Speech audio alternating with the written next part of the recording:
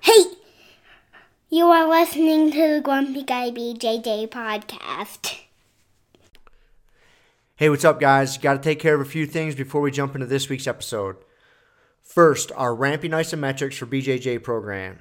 It is a 12-week program, all laid out for you. It's going to help you build strength and cardio in the fastest, safest, and most convenient way possible. This is how James and I have been training for the past year, and we love it. So we put this program together so you can just follow along, and we are certain you will see and feel the benefits that we do. It's only $15. Just go to grumpyguybjj.com, click the drop-down menu in the upper right-hand corner, and you'll find it. Next, R3. This is our K2 D3 supplement. It is a combination of those two vitamins, D3 and K2. These are two vitamins that James and I have been taking for a long time that really help us recover from hard training sessions. And for only $15 with free shipping, you get a whole month's supply. I was going to pull up some studies explaining the benefits of D3 and K2, but I'm not going to insult your intelligence and pretend to be a fucking scientist. I take it. It helps me recover. That's it. So for $15, check it out. And last but certainly not least, we have partnered up with Digitsu.com. They have a ton of awesome BJJ instructionals, and they have hooked us up with a discount code for our listeners. It's Grumpy10. So what you got to do is you go to Digitsu.com, which is Digitsu.com. Find the instructionals you want, throw them in a shopping cart. In the little discount code box, you type in Grumpy10, which is just GRUMPY and the number 10, 10. That's it, no spaces. Boom, you get 10% off. You're up and running. They got a nice app you can download on your phone. That way you can take your instructionals right to the gym with you, watch the technique, drill it. It's a pretty sweet setup. So once again, Digitsu.com. Discount code Grumpy10, GRUMPY10. Simple as that. To find all this stuff I just got done talking about, go to our website, grumpyguybjj.com. Click the drop-down menu in the upper right-hand corner. There, you'll subscribe to our newsletter for podcast updates. You'll find links for the Ramping Isos program, the R3 Recovery Supplement, and then under the Programs and Products tab, you'll find a link to Digitsu.com. And let's be honest, if you guys can't figure out how to navigate a website by now, there's nothing I can do to help you. So quit fucking around. Check it out, train hard, and let's get into this week's episode. Boom and boom. Okay, so We're back. We're back. And as I was saying, I told you to hit record because I got shit to say. We're wasting podcast material. So your fucking insidious plan worked. What's that? I'm gonna have to get a one wheel. Why do you say this? Dude, it's so much fun. It is a lot of fun. Ridiculous Speaking of that, is it ridiculous fun. It's turned on right now, huh? Is it just No, it's plugged in. plugged in? Oh, okay. I Yeah. just happened to see the light on. I just caught. Yeah, I saw that too the other day, and I hit the button, and I'm pretty sure because I hit the thing to turn it off. So, yeah, there we go. We'll see it flash. All right. But So, anyways, Rob's one wheel. so that you're having that much fun on it, huh? Dude, it is so much fun. Dude, it's a fucking blast. I ride that thing every day to school to Do go you drop really? Z off. Have Yeah. you got brave enough to go pick him up with it yet? No, I do. Oh, back and forth. Oh, totally. Yeah, I go with the cars and the people, and everybody's looking at me like, because it's funny. You can It's see their futuristic, faces, yeah. man. Like they think they know what you're on. They think you're on a skateboard, and then they see You always get the double take. Yeah. Like, What is that thing? Yeah. And yeah, it's funny though because the adults are too cool to ask. It's always the kids that always are right. like, "Wow, that's really cool. What is that?" And I'm like, "Oh, it's a one wheel." But I told Keel that not having surfed, I can't speak with any authority to it. But just having watched it and visualizing what it must feel like you feel like you're a lazy ass longboarder, just like longboarding your way down the fucking street, man. It feels like surfing. Like, again, I've done some boogie boarding, so like I have some rough idea, but I've surfed. I had one vacation in my life. I went Yeah. to Costa Rica and I surfed. And I surfed all week. That's my only experience, but it's pretty similar. There's times too it'll behave and it kind of feels like a snowboard. right. It's a little different. I didn't have any snowboard experience. I didn't have a ton of experience skateboarding as a kid. I mean, I fucked around on a skateboard as any kid does, but Yeah. It doesn't really feel like a skateboard. no, it's more. It resembles more of a snowboard or a surfboard. Yeah. Than a skateboard. Yeah, man. It's fun. It's fun as I mean, shit, I'm like dude. looking for reasons to go ride the damn thing. Yeah. Like, I'm going to grab Z and just go hit the riverfront cruise. trail and go cruise around. Dude, like I said, I'd ride it all the way from my house on the Riverfront Trail to the gym. That's like 8 miles, 9 miles. Yeah. It's sweet. And you get some exercise. You Yeah. know, it's definitely some exercise. It's not. It's not nothing. It's not nothing. Yeah, it's fun, man. Yeah, you gotta. Yes. Yeah, I know, fucking man. buy one, dude. We'll fucking be shredding. Yeah.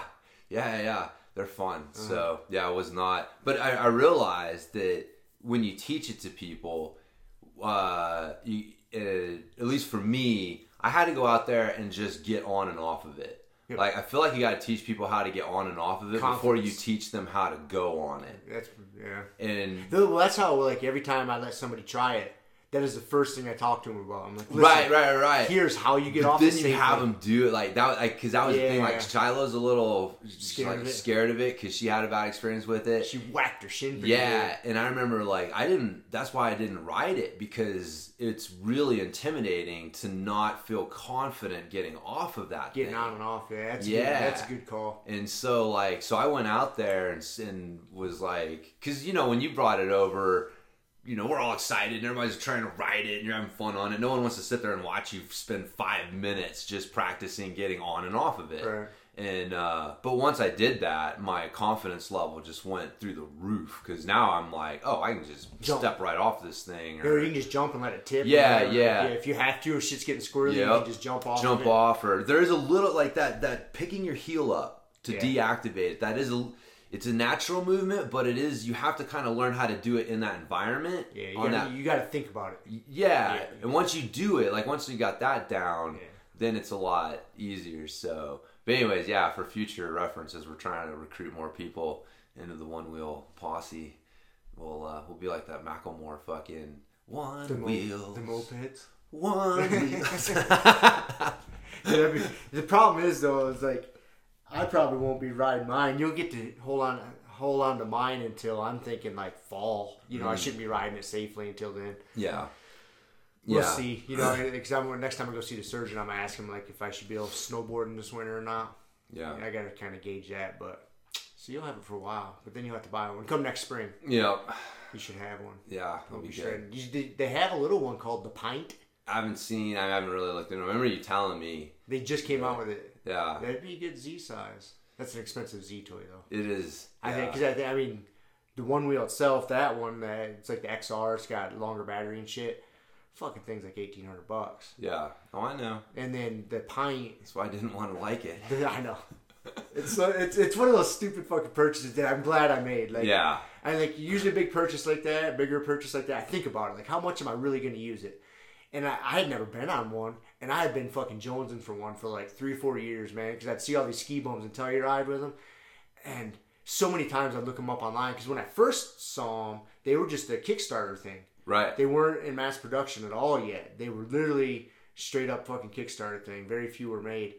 And so I was like, and I'd see them more and more, and then anytime I'd see one, I'd go talk to the dude about it. I'd be like asking him questions and shit. And finally, I was like, fuck it. I pulled the trigger. Yeah. It was a good move, man. It was, man. It's ridiculous, but it's a good move. It was one of those ridiculous toys that is worth it. Yeah. But, I mean, honestly, dude, $1,800 for a ridiculously expensive toy is not stupid. It's not like you went out and bought a fucking motorcycle. True. Or a boat or something stupid. Jet ski or something. Right, yeah. Like something you really will only use like 3 times a year. Yeah. But no, man, that thing's fun. I can totally see like just having one of those and using it for transportation. Yeah, just cruising to town, grab a coffee or something. Yeah. It's cool. It's really cool. It's relaxing. Man. Yeah, it's kind of the fucking the future, man. It's like a cool Segway. Isn't that what those things are? Yeah. Those things you look like a dork, like a fucking mall cop on one of those things, Paul Blart. Cruising around on the goddamn Segway. Exactly. I remember when those things came out, they really tried to convince us I was going to change the world. I don't know if you remember you don't ever hear about them much anymore. No, yeah, they tried to really, like, that was going to change everything. And what was funny, what fucked them all up? Stairs.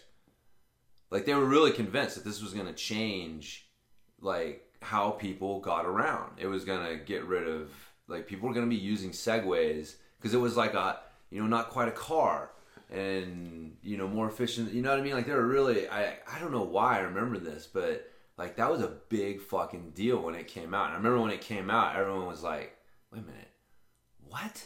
This is what you guys have been hyping us up about? Is this fucking thing? Have you ridden one? No, I've never ridden one. Neither have I gotta imagine it's like the same principles. Yeah. It's the same damn thing. It's like the hoverboard. It's just this, like, you just, you know, it wants to balance and you just tilt in a direction and it fucking goes. So, yeah, but it's pretty sweet on a one wheel. It's fun as shit, dude. Yeah. So anyways, yeah, that's your, I'm gonna have to get one. We'll be shredding.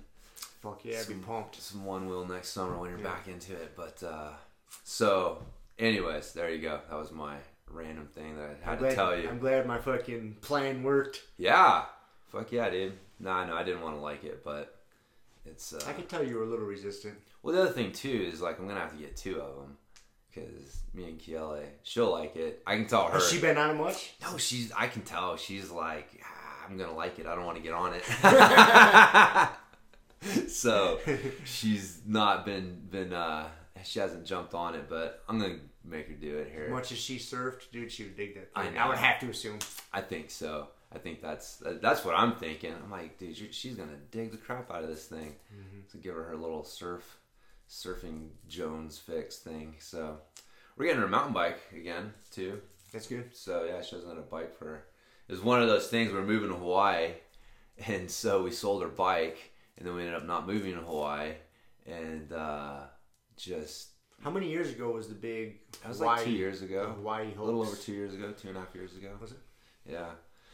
Yep. I was convinced, man. We had so much fun. I love Kauai, dude. The goal is still to get back there at some point. Like, fucking Hawaii is awesome. Never been. No. Yeah, so you don't go. Because then... Colorado's good. Yeah, that's why I'm still here. If you were like living in Michigan, if we were doing this fucking podcast in Michigan, I'd be like, don't go, dude. I'll never see you again. Poor people in Michigan. I always talk shit about it. Where are you going back? I'm heading tomorrow? back. Leaving tomorrow. Yeah, by the time this episode comes out, I'll be back in Michigan with the fam. Yeah. Almost ready to come back to Colorado. Nice, man. He says it's been a few years. Dude, yeah, man. I think the last time I went back was last knee surgery. But same thing. Huh. Yeah, had a little time off work. Figure I should go see the rents. Yeah. So cruised on back. So back in like 2015, somewhere in there. Nice, November, man. So same thing. Another knee surgery. Got the time off. Well, Make a trip. yeah. Go hang out with the parents. Yeah. You stay in the house. Stay right at home. the parents' house. Yeah. I don't think I'll be staying in my old bedroom. I think they did something else in my old bedroom. I'll be staying in the Your parents are still in the house you grew Oh up in? yeah. Well, like the second one. Okay, yeah. I was born in Flint and lived in Flint until I was, I don't know, 10. That's or right, something. yeah. And then we moved out to Flushing, which is suburbs of Flint. Yeah, but that was since then, man. They've been in that fucking house. It's weird going back, dude. I bet, dude. It's like a time warp, man. It fucks you up. I bet. Yeah. Every once in a while, like it's been a few years, but I was born in Ardmore, Oklahoma, which is a tiny little town in between Oklahoma City and Dallas. And so my parents moved around a bunch, but my grandparents lived in Ardmore. And so that was kind of like, as a kid, like that one place that, if I think about as a kid growing up, I think about like Ardmore because that was like the one constant. Like we were always moving, but my grandparents were there. They had a 300-acre Black Angus ranch. Holy shit. And so, I don't know if they were... I think it used to be a Black Angus ranch, and anyways, it was... but yeah, 300 acres. That was my backyard. That was fucking great. They're like, stay on the property. It's like, I'll try. They had like fucking fishing ponds, and dude, it was huge. It was awesome, man.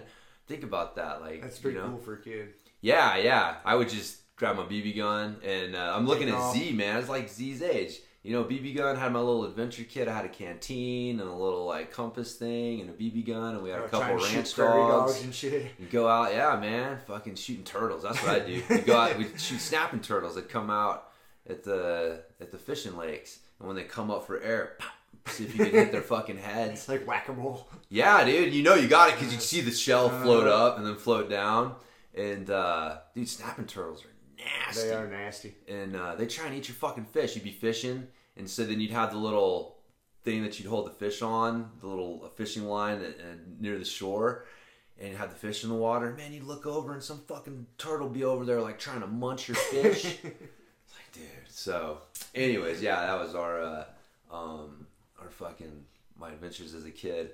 But same thing, man. It's been years since I've been back, but whenever I go back to Ardmore, it's that same time warp feeling. It's weird. Weird, Super man. weird, man. It's like almost disorienting. Mm-hmm. It really is, just because it feels like a lifetime ago. Yeah. Which it was. Well, it's like the same. It's like multiple people are trying to occupy the same brain at the same time.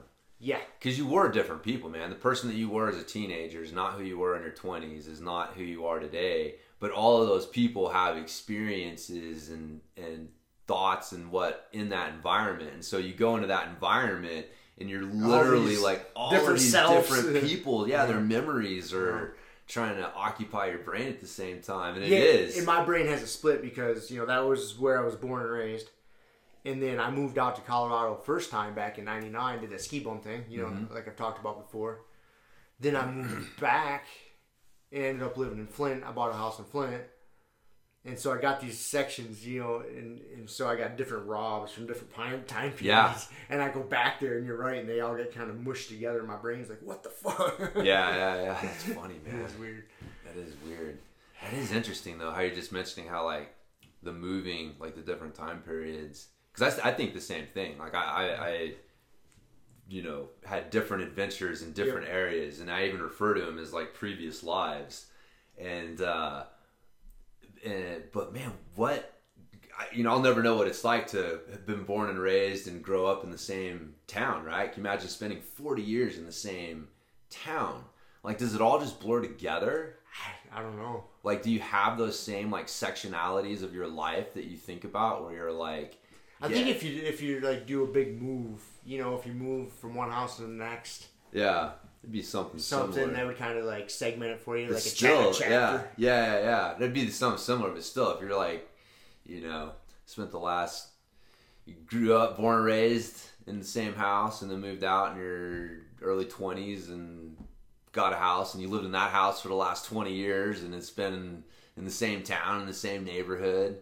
Like, that's a different life, man. That's something I'll never know what that's like. No, but that was more common for our parents' generation than ours. It's definitely more common for our people our age to have pick up and move to somewhere. Man, you'd be surprised. It's interesting. I think it depends on where you're at. Because, like, how many of these fucking dead-end towns do you still come across people that are like, why the fuck are you here? What are you doing here? They just don't know any different. They don't know any different. Yeah. Like, it's at some point it depends on the person, too. It does. In the environment. Like, if you see people leaving, then it's like I can leave too, like, or if your parents moved or whatever. Like, for me, that was the thing. Like, I grew up and it's like, oh, you can just leave. Circumstances change. You want to do something different, you just fucking move. Okay, cool. That's awesome. Kind of like the 4-minute mile. Yeah. Like, you see someone do it, but yeah, you grow up and everyone's just kind of stuck in the same thing. But yeah, it's interesting, man. Different people's backgrounds, and again, it influences how they see the world. Yep. Influences how the decisions they make. So it influences so much on how you see the world. Yeah. Traveling and experiencing different things is super important, I think. It is. I don't know. Gives you different views. Yeah. Have you been out of the country? No, I've been to Mexico half a dozen times. I've been to the Cayman Islands. Yeah. I've been to Canada a bunch. Definitely. That doesn't really count. Canada's like kind of halfway out. Been to Costa Rica. Oh, right on. But I haven't been to Europe. Want to. Yeah, it's needed it. Even like Mexico's got to be something. You're just dropped in an area where it's like, okay, this is fucking different. Like, the words on the road sign, everything's different. Everybody's speaking different. I always like the stark contrast, like when you go on a vacation like that. You stay in a resort, and then you venture off the resort.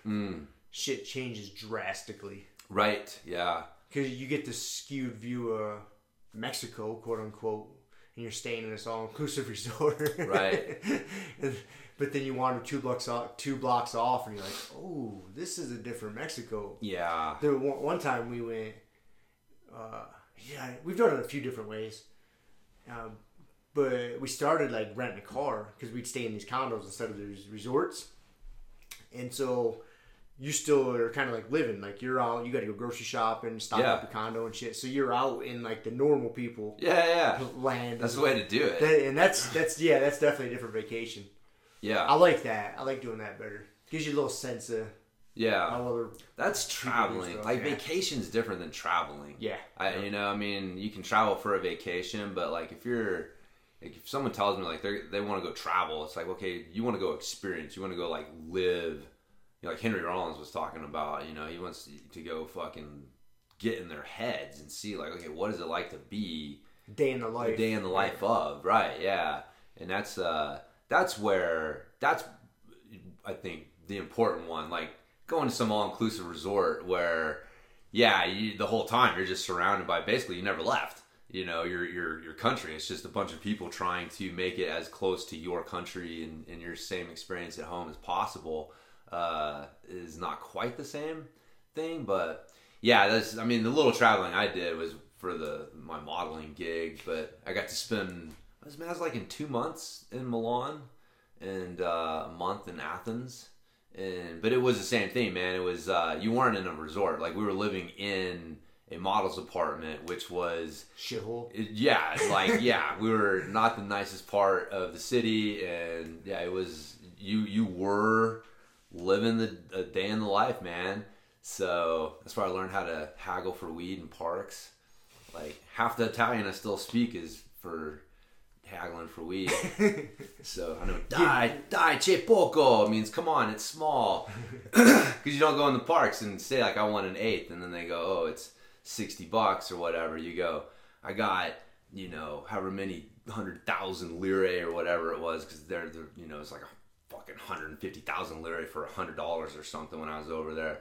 So you're buying like $50,000 worth of weed, and it's like 2 grams, or whatever. But you tell them how much you have, and then they pull out their weed, and then they're like, they give you what they think is worth that money. So you're fucking literally haggling with these motherfuckers in the park for fucking weed. But dove accendino means where's the lighter.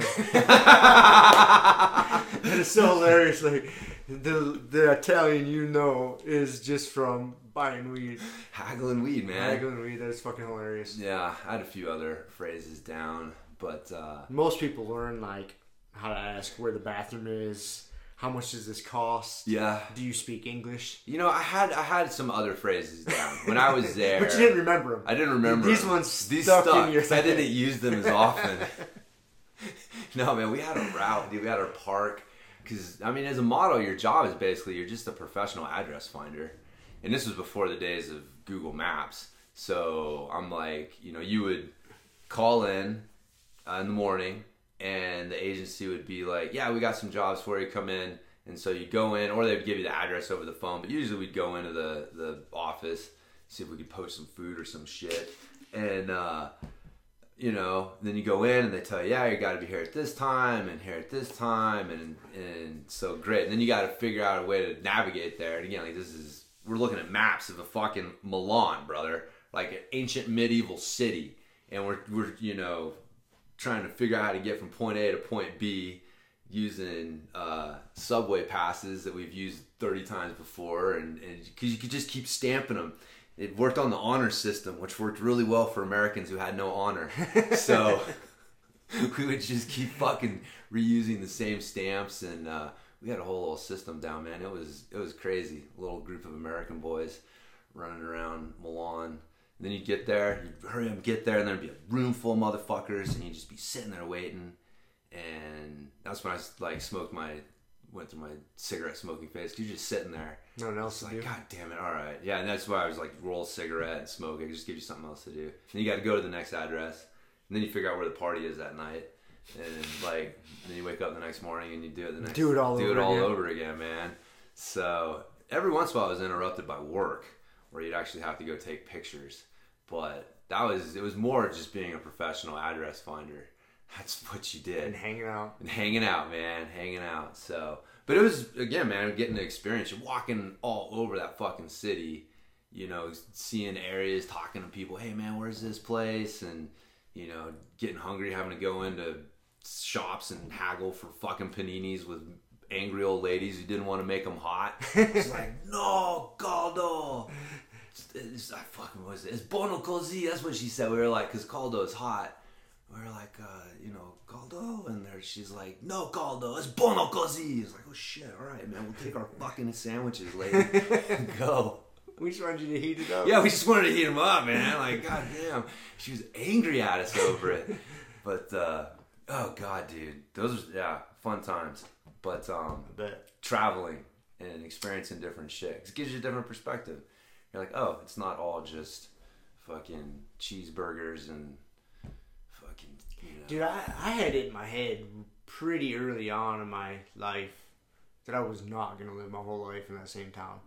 Yeah. Like, and I don't know what, like, you know, spurred that, well, a fire under my ass, but it was, I remember coming about the age 16, 17. I'm like, dude, I'm moving the fuck out of here. One way or another, somehow or another. I'll find a way to move the fuck out of here. And the first time I moved out was Colorado. Yeah. Good choice. So it's, yeah, but I guess, I mean, being that it came to me so early, and I don't know why, like, I'm not sure why more people don't think like that. Like, wanting to just get the fuck out of your own hometown. Yeah, you know, on some level, it's, it makes more sense to not think that way. Right? Because, like, from an evolutionary standpoint, the people who had the wanderlust and kept, you know, wandering over the next horizon to see what was there usually didn't come back. That is true. So, like, having the instinct to just be happy with where you're at, and I don't even know if happy is the right word, but just, to not be uncomfortable enough to want to leave. I think that's probably a better description. I think that kind of sums up the way most people feel. They're not happy, they're not content. They're just not uncomfortable enough to take action and do something. And so, you know, then that would keep you from wandering off. So it's like people stirring up, you know, we look around and we wonder, like, dude, why don't more people get outraged when people you know, fucking act up, or I don't know, like, people in power don't fucking act the way that they should, or just, you know, what, it's the fucking troublemakers in society. Like, there's fewer of us than there are the regular people. Would you consider us troublemakers? Fuck yeah, dude. Really? Fuck yeah. Dude, you and I would both, you would tell your boss to fuck off under the right circumstances. Yeah. For sure. If the situation arose. Yeah. You know, and there's a lot of people who wouldn't. They would not rock the boat. Like, to them, the idea of telling their boss to fuck off, rocking the boat, losing their job, all the stuff that comes along with that is just terrifying to them. Terrifying. And they will do anything to avoid rocking the boat and causing problems. And it's just, and but that's how fucking tyrants get into power. You know what I mean? It's just, it is how shit happens, man. But then the people that fucking stir the pot, you know, we're definitely fewer and far between. But again, if you think about it, we're the ones who usually ended up with a fucking getting clubbed in the back of the head when we were sleeping. You know what I mean? Like, god damn it, that dude's just always fucking complaining about shit and thinking we can do things better, and thinks that fucking George over there isn't doing as good a job as he should. And man, you know how hard it's going to be to get rid of George? Fuck, it's just going to be easier to club that motherfucker in the back of the head. Shut him the fuck up. You know what I mean? Yeah. So, but man, that's why though, the heroes, the people that fucking think that way, like, they're the ones that change things. They're the ones that fucking rewrite history. And that's why stories and fucking, you know, poems and heroic fucking tales are told about them. Speaking of, I'm halfway through the Iliad right now. Yes, speaking halfway of. through, I just started, well, not quite halfway through. I'm finishing up book 11, and there's 24 books in entirety of it. Yeah. So just about halfway through. Nice. It's like the second or third part of battle. Yeah. Yeah. So are they still? Because it's funny. Like Diomed, is he still getting after? He got it? hit in the foot. Okay. I'm at the part where he went in, was fucking shit up. Some bitch ass dude who pulled back a bow and like kind of accidentally let it. Like he's just kind of a fucking punk. Yeah. Hit him in the foot, and he went and fucking chopped that dude's head off and drug him off. But then they had to come. Odysseus had to come yank the arrow out of his foot and throw him in the chariot, take him back to the ships so he could get some medical attention. Yeah. And that's about where I left off this morning. Okay. Nice. Yeah. Roughly. Yeah. It's interesting. You kind of go through their one hero step up and Yep. then another hero step up. Yeah, because before that, Agamemnon was just in there fucking wrecking shop. Yeah. And then he got hit by something, like in the shoulder or the arm or something. Yeah. He had to go back to the ship. Dude, you're trying to imagine this. Like, what the fuck is this? Like, what is going on here? And, you know, I keep trying to put myself, you know, back in this time and this battle and shit. And, you know, there's a lot of ways that, like, I could see this. I could see myself doing it. But then I start thinking, man, like, these had to be some dirty, stinky motherfuckers, man. Like, I like taking a shower every day, a couple times a day. And, man, these guys are out there just fucking smashing each other. And they're fucking living in the desert or, you know, just dusty, nasty. They might get to rinse off in the ocean, but there wasn't no nice warm shower to go to. No. So then my bitch ass thinking, like, man, that would have really sucked. 'Cause I remember when I worked at Halliburton, there'd be times I'd go like 5 or 6 days without a shower. We'd just be out on a job, sleeping in the truck, and just rinse and repeat. And literally I'd go and be all day working, swinging sledgehammers, just stinky, fucking nasty. And I hated it. But you become accustomed to it. Right. But that was only like 5 or 6 days without a shower. Yeah. Man, I don't know. The Greeks were funny, man. They were kind of obsessed with cleanliness. And I mean, where they were at that date and time, I mean, they were being clean Yeah. by their standards. Yeah. So, You know what's funny? I need to look at, like, I've never figured out what do they mean by anointed with oil. Because they talk about that shit all the time. And it's like, I don't know, like, it's so funny. It's my bro science assignment for next time. I'm going to look it up. Like, what the fuck exactly? Because are they literally just, like, Putting olive oil in their fucking hair and, like, rubbing it on them? Is that literally what's going on here? But, maybe.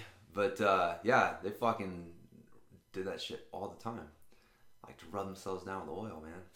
So, get naked, get oiled up, wrestle. They were really bored. I don't know if they were bored. I think a lot of it, because I was thinking about that too, because you hear, I mean, they don't touch on it. They haven't at this point in the Iliad touched on, you know, any of the gay shit they used to do. You know, a lot of the Greeks and Romans. But I tend to think it was because they had so much power, and that was just almost like the next taboo thing. You know what I mean? Because they could just ransack cities, steal bitches, have harems of them. And they're just like bored, like, oh, this is fucking easy. All I gotta do is kill that dude and I can take his wife. Then I can kill that dude and take his wife. And now I got 2. Well, let's go kill the next guy. You know what I mean? Like, you get a little drunk with power. Oh, yeah. And so, Yeah. I don't know. Maybe that's where it came from. I don't know. Anyways. Who knows? Who knows, man? Different time. It was a different time, It was a man. different fucking Totally time. different time. But, yeah. I'm glad you're reading it, man. I'm really digging it. Yeah. I'll see how I plan on finishing it while I'm on this trip back to Michigan. I should have enough time. Because I'll have 3 hours on the plane and I'm just going to take a bunch of fucking kratom and just read the shit out of that book for 3 hours. You know, and so I got that there and back and why I'm there. Yeah. Dude, I'm even thinking I might finish it early in the trip and I'll just order the Odyssey and just have it sent to my parents' house. Yeah, I just finished the Odyssey last week. So, yeah, dude, that book's so fucking great. It's hilarious, man. So, yeah, anyways. Good. I know people get sick of listening to us talk about that shit, probably. Man, it shouldn't. These are the classics. Everybody used to read this shit. And I still think, and like, not just, I mean, you said you read it, but we've touched on it before, man. There's a difference between reading it and being because it was to an read it. assignment, Right. and it's like actually reading it and like, yeah. You know, that's another thing I was thinking about. I was trying to remember how my 13-year-old brain was processing this shit as my history teacher was making us read it. Because I remember we read them both. It was in 7th or 8th grade we read it. I mean, we didn't have to sit down and read the book in its entirety. He would split it up and assign chapters or books to, different groups of kids and this and that. But, dude, like, it seems like I remember... And I remember him having a lot of discussions about it. Like, what did we get from it? And he's like, well, this is, what they meant, blah, blah, blah. But I don't remember fucking valuing that at all at that age. I remember totally just doing it like it was an assignment. Just doing it to get through. Yeah. Like, did I get an A? Like, not trying to extract anything from it. So. Yeah, didn't sell it properly. If it told your 13-year-old brain, this is the hero's handbook, brother. We're going to learn how to be a hero this semester. This is how the fucking Greeks thought about it. So, here we go. Yeah, maybe that would have been a better way. There's so much better ways to present this stuff. Like, I wasn't into it until I really realized what it was. It's like, oh, wait a minute. This is codified knowledge. Like, this is not just a story. Like, this is these people speaking through time to me, relating. These are the things that we found to be valuable, the things that we found to not work. Like there's and when you read it with that understanding, instead of just like, oh, some fucking stupid old dusty story, you're like, oh, okay, there's like relevant shit for me in here. So it's like all those old fucking books, man. It's like, the Bible's the same way. I mean, people just read it and it's like they're reading it because they think it's a story rather than like, oh, there's like, lessons, codified knowledge in here that if I apply myself to, I can learn and, get smarter. It's like, I always look at shit like that. Like watching videos and stuff. Like I always envision the Neo on the Matrix, like plugging it in, and it's like, cause it's crazy. It's like you can read it or watch it, and it's like it does literally like your brain.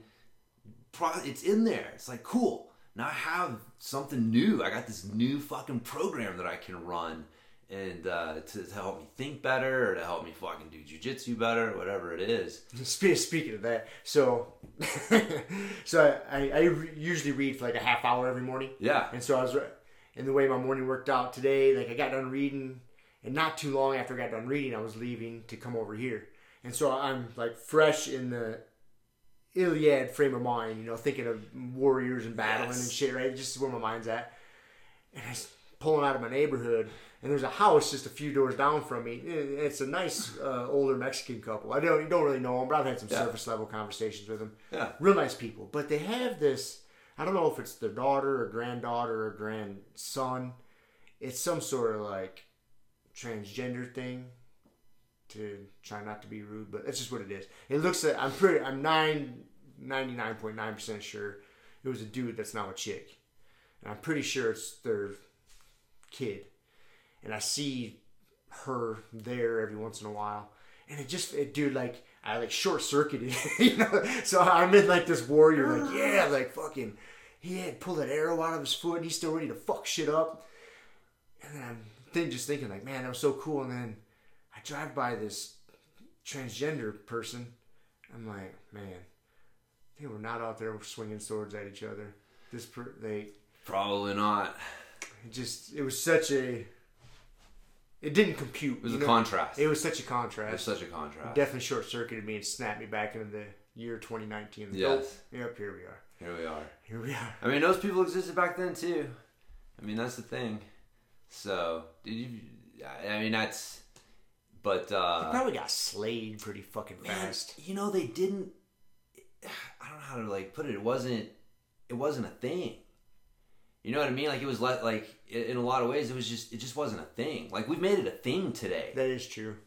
Like it was just whatever. It's just a person. And this is just how he is. And now we're just gonna fucking treat him, based on how he acts. If he's gonna act like a effeminate little bitch, we're gonna treat him like an effeminate little bitch. I'm not treating him like an effeminate little bitch because he's a transgender person and I hate transgender people. It's because, well, that's how you're acting, man. And so now that's how I'm going to treat you.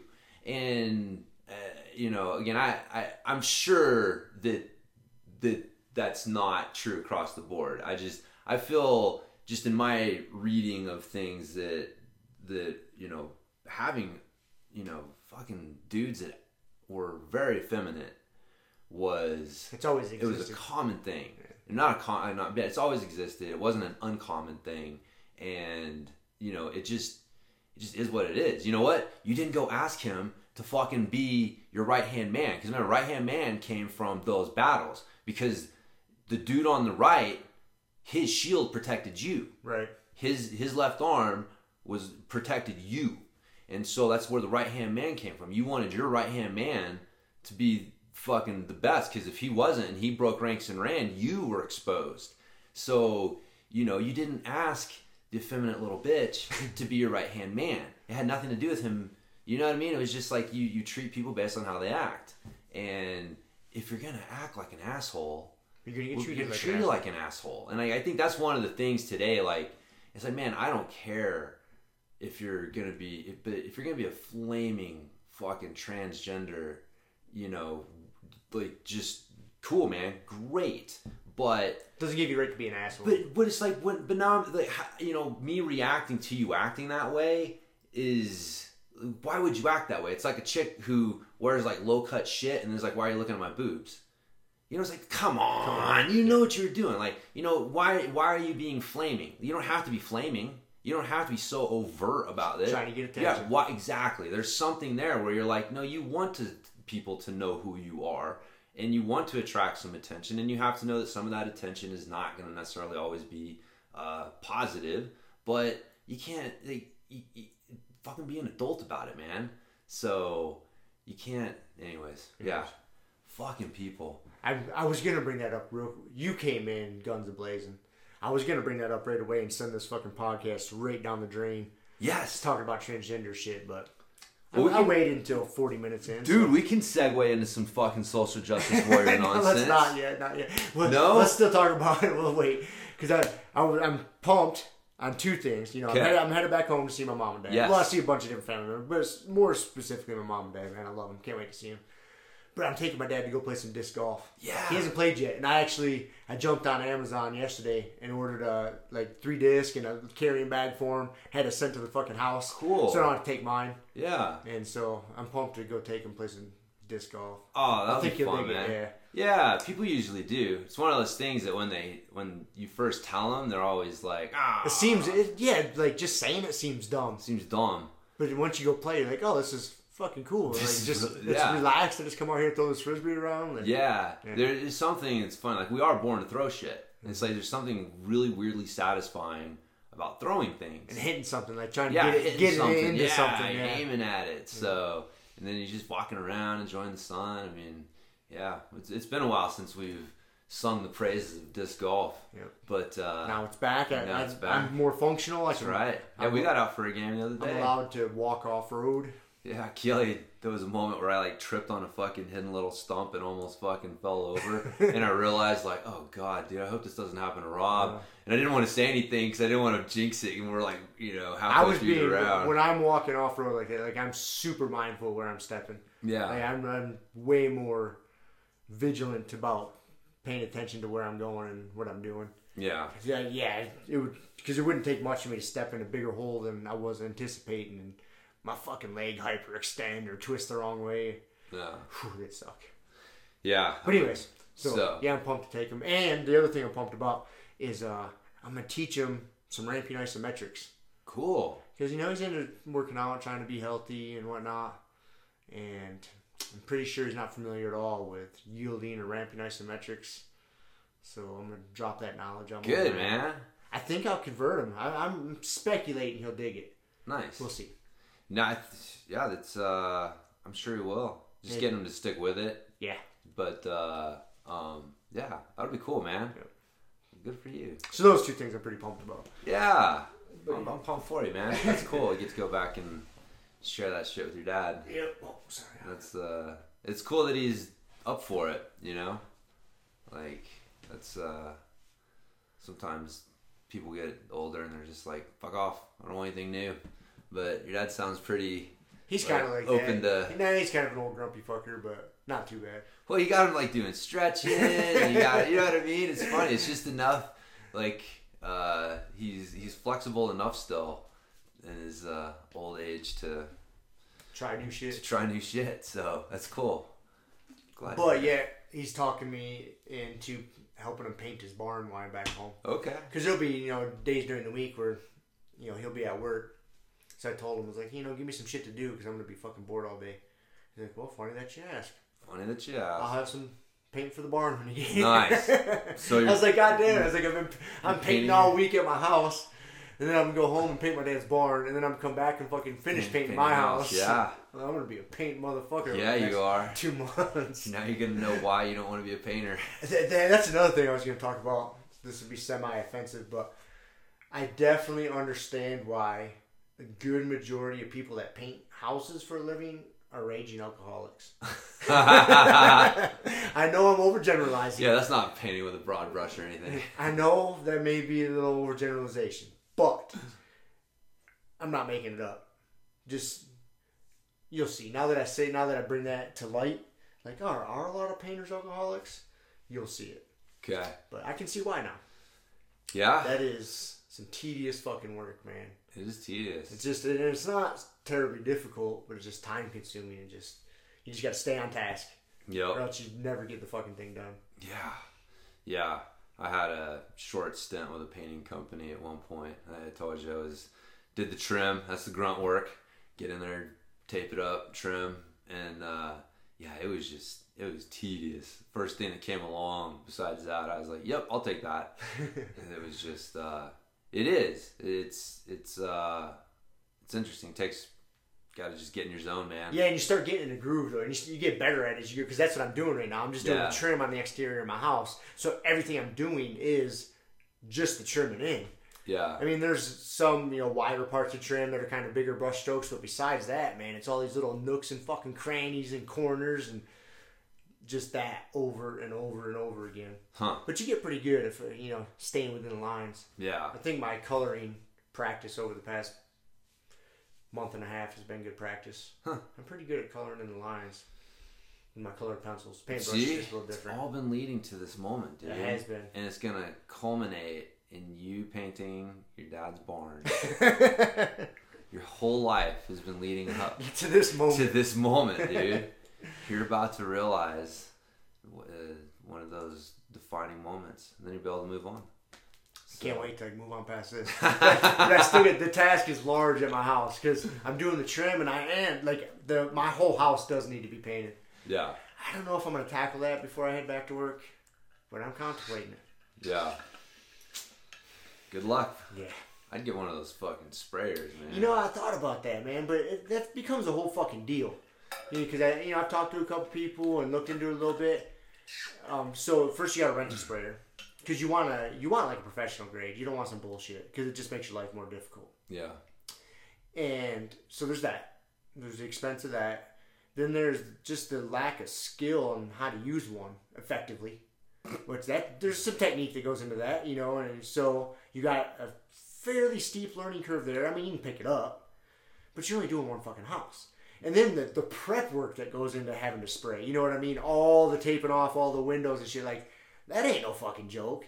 So, how much time and headache are you saving yourself? I've thought about this, man. I really, I don't know how much time and effort you're saving, man. I really don't. Yeah. I think you're better off just turning into a meditation type thing and just putting on a podcast and painting away. Okay. That's my theory. Anyways. That's your theory, man. That's what I'm telling myself so I'm not going insane. I did run into a fucking snag yesterday. I didn't foresee this. I got an extension ladder. I forget how tall it is. Pretty fucking tall. Not quite tall enough. I can't quite get to the tallest part of my house. Oh. And so I couldn't do that. I'll have to address that issue when I come back after vacation here. Well, I got an extension ladder. It's Do you? longer than yours. Yeah. How big of an extension ladder you got? I don't know. We'll have to go look. Yeah. That's good. Yep. So I did. What the fuck did I need it for? Get on my roof of my house. your last house was pretty tall. No, it's for this house. Oh, this house. The other house was easy because I had that little, there was that cover over the back porch, and it was pretty low. So I could just actually use just a regular, just A-frame ladder, and get up and there. then get up there, and then get on the rest of the roof. But Because yeah, the main house wasn't that big. Dude, I'm so glad I don't have to clean out those fucking gutters anymore. Keely and I were talking about that. Because yeah, there was that one side of that house that was 2 stories basically. And so, I'm having to clean out those gutters and I'm leaning over this edge of, 2-story house on a fucking slant roof. I'm just like... It's a sketchy thing, God man. damn, it was sketchy. It was nerve-wracking, man. Like, I would put it off for so long because I didn't want to deal with it. And then get up there and have to... It was just nerve-wracking, man. Dude, I was experiencing that yesterday because it was pretty windy here in the valley. And I had my ladder maxed out trying to get to, as high as I could get. Yeah.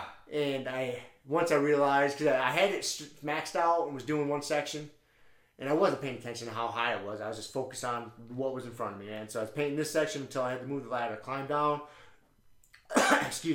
move the ladder over, and then I looked up. I was like, motherfucker. I climb up there. I was like, oh, I can't reach anything else. Like, this is it. Yeah. And, but it was windy as shit. And I was like, man, I can see how people get fucked up just doing house projects like this. Because this is a little sketchy. And so it didn't bother me that much. Okay, cool. I can get off this highest part of the ladder for today. Yeah. Because it was windy as fuck, dude. I'm way up there. The ladder's bouncing a little bit, and I'm being super cautious of how I'm moving around. Yeah. Like, not leaning too far, like, just painting what I can paint and not doing anything dumb. And then climbing back down the ladder just one step at a time. Like, dude, I do not need to fuck myself up doing this. Dude. I'd be so pissed. Oh. Like, getting hurt doing something I enjoy, one Right. thing. But getting hurt painting my house, oh, god damn it. I'd have been so mad, dude. I just had visions of Clark Griswold on National Lampoon's Christmas Vacation. That's what I was thinking. Everything you're not supposed to do with the ladder. Yeah. Yeah, that's the nightmare. Yep. But I had visions of that for sure. That's why I was being so careful. Yeah. Well, cool. Anyways. All right. Well, painting. Painting. It's exciting. It is not exciting. No. But with the right mixture of THC and kratom, That's right. caffeine, It's fun. Yeah, to find you that. find that zone. Find the zone, man. Find the zone. So, Anyways, good. All that's all right. I got. What kind of bro science you got? Or were you gonna rant on social justice warrior shit? Man. Yeah, I don't know if I feel. So yeah, I was telling you I went to a That's right. mountain bike film festival last night here in Junction because we've got to race the off-road 50 or something, and so went to support it because we had some local films going. And yeah, I was telling you, I was a little disappointed because like the social justice warriors are just taking over mountain biking, and it is. To what extent? What do you mean? Man, so so I guess like the first thing, they had a movie. I don't know, man. I don't want to sound like super negative about it but it was just interesting how it was presented. And when you watch it, it's like, oh, that's interesting because they did Patagonia did a documentary or a movie on the Hot Tomato, like Jen and Ann, who are a lesbian couple who have a pretty well-known pizza joint here in Fruita, and so it's so yeah, they did a movie on it. And it's cool because I love Jen and Ann. They're great, but the slant of the movie, as you can guess, is this lesbian couple moves to Western Colorado and opens a pizza joint. With some underlying tones of anti-gay stuff in the community, and they're able to overcome that and establish a great thing. Which is just, if you live in this community, is a little insulting because that's just not the fucking real narrative. Like, because the Hot Tomato at one point when I moved here, they were still in their location off of Aspen Street, which is like the main street here in Fruita, and not even their new location. That was the original spot. That's the original spot, and they lost their lease on that spot for some reason. And I even asked them at the time, like, did it have something to do with you guys being a lesbian couple? And they're like, no. They just wanted, it had nothing to do with that. They just wanted more money, and we couldn't afford it, and so we're looking for a new space. And so they were out of business for like almost a year. And then they decided the space that they're in now is an old laundromat. And so they bought it, but to renovate it, they had to do a lot for all the chemicals and all the shit to get it cleared for, food service. And so like they actually had a lot of fundraisers, and the community came together, and literally, man, like this is a for-profit business, and the community is coming together and doing fundraisers to basically donate money to them to help them pay to get the Hot Tomato back up and running. Dude, none of this was talked about in the movie. None of it. Like the way that the How couldn't they talk about that? The way that the movie was presented is that the Hot Tomato now was the first Hot Tomato. Like that's the only Hot Tomato that's ever existed. That was what they opened originally, and that nothing about the help from the community, coming together with the fundraising and all that stuff, the Save the Tomato stuff that was going on. Like I said, they did say like, they had support from the community, but not, not the level that they actually did. And then of course you have to have your obligatory, well, I got friends that say that they won't go into the tomato because of Jen and Ann's lifestyle, but, and I'm like, who? Like, if you live in this fucking town, like, everyone around here loves them. I don't know anybody like that. I don't know anyone either. It was like, they kind of had to fit this narrative into the movie. And, they had one of their employees being interviewed, and he's like, yeah, I had some guys ask me where I work, and I said the tomato, and they're like, isn't that where the gays, don't they own that one? And, and I had to tell them, like, yeah, so what? They're great people. You should come in and have some pizza. And then they try the pizza, and they're like, this is great pizza. We like this place. And I'm just like, get the fuck out of here. Like, this is insulting. It was a little insulting, man. You know what I mean? Like, living here and knowing the real story and knowing the support that they had and knowing like how that undercurrent of anti-gay whatever is just isn't here. Like I don't know, fishing for it. Yes, fishing for a struggle. They were fishing for it. They had a narrative that the narrative was lesbian couple moves to small western Colorado town and opens a pizza joint in the face of some undercurrents of anti-gay sentiment. Like that was the narrative that Patagonia wanted to sell, and that was the narrative that the movie sold, and it was a little disappointing, because the real story is even fucking better. How the mountain biking community came together to support them. I thought they were going to talk about how much work they've done. Like they do fundraisers and support so many causes in the community. They've done so much for helping to build trails and trail maintenance in the community. Man, their story is so much more awesome than lesbian couple moves to Fruita and opens a pizza joint. Like that was so fucking narrow, and it was disappointing, man. Their story is so much better, but because they had this social justice warrior narrative that Patagonia was trying to fill, it's weird to me that in this day and age that they feel the need to focus on that. But they have to, man. Like, who gives a fuck? But they do. It's a thing. We've made it a thing. But see, I don't understand why it's a thing. It just is, man. And then it didn't even stop with that. Like, so they showed some local films, and then they were showing some non-local films. I had to get up and walk out at that point because they had a girl who was emceeing the thing, and I guess she was kind of in charge of it. And she's like, so we got 3 more films, and when I was looking for them, it was really important to me to find mountain bike films that focused on women because, there's just not a lot of mountain bike films that focus on women. And so I was really happy to find that 2 out of our 3 films, either are highly focus on or prominently feature women in the thing.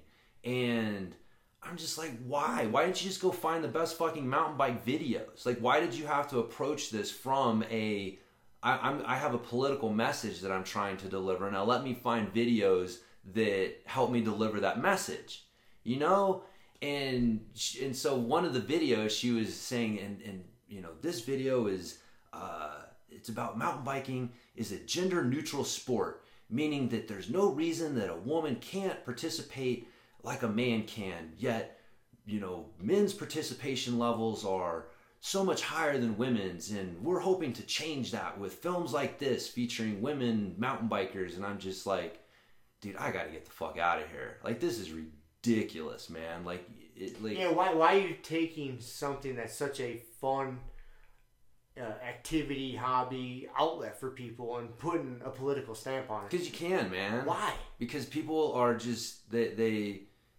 it allows them to do it, man. And it was uncomfortable. Like, that was frustrating. It was frustrating, and the thing was, it was uncomfortable, right? Because you're sitting here in this audience of mainly men, right? And we're just like, should we be here? Like, like what?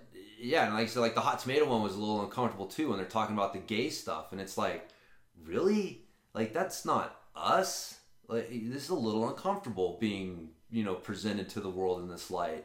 And like both, it was, I don't know why, but the social justice warriors have fucking sunk their claws into mountain biking. Like, I thought I was gonna go watch some badass mountain biking films, and it was like fucking political agenda night. So that's super agitating that they let that happen. Yeah, that's just supposed to be a fun activity or competition, however you would approach it. If you're a professional competitive rider, or if you're just somebody who enjoys it, it's still just something fucking fun to do. Yeah.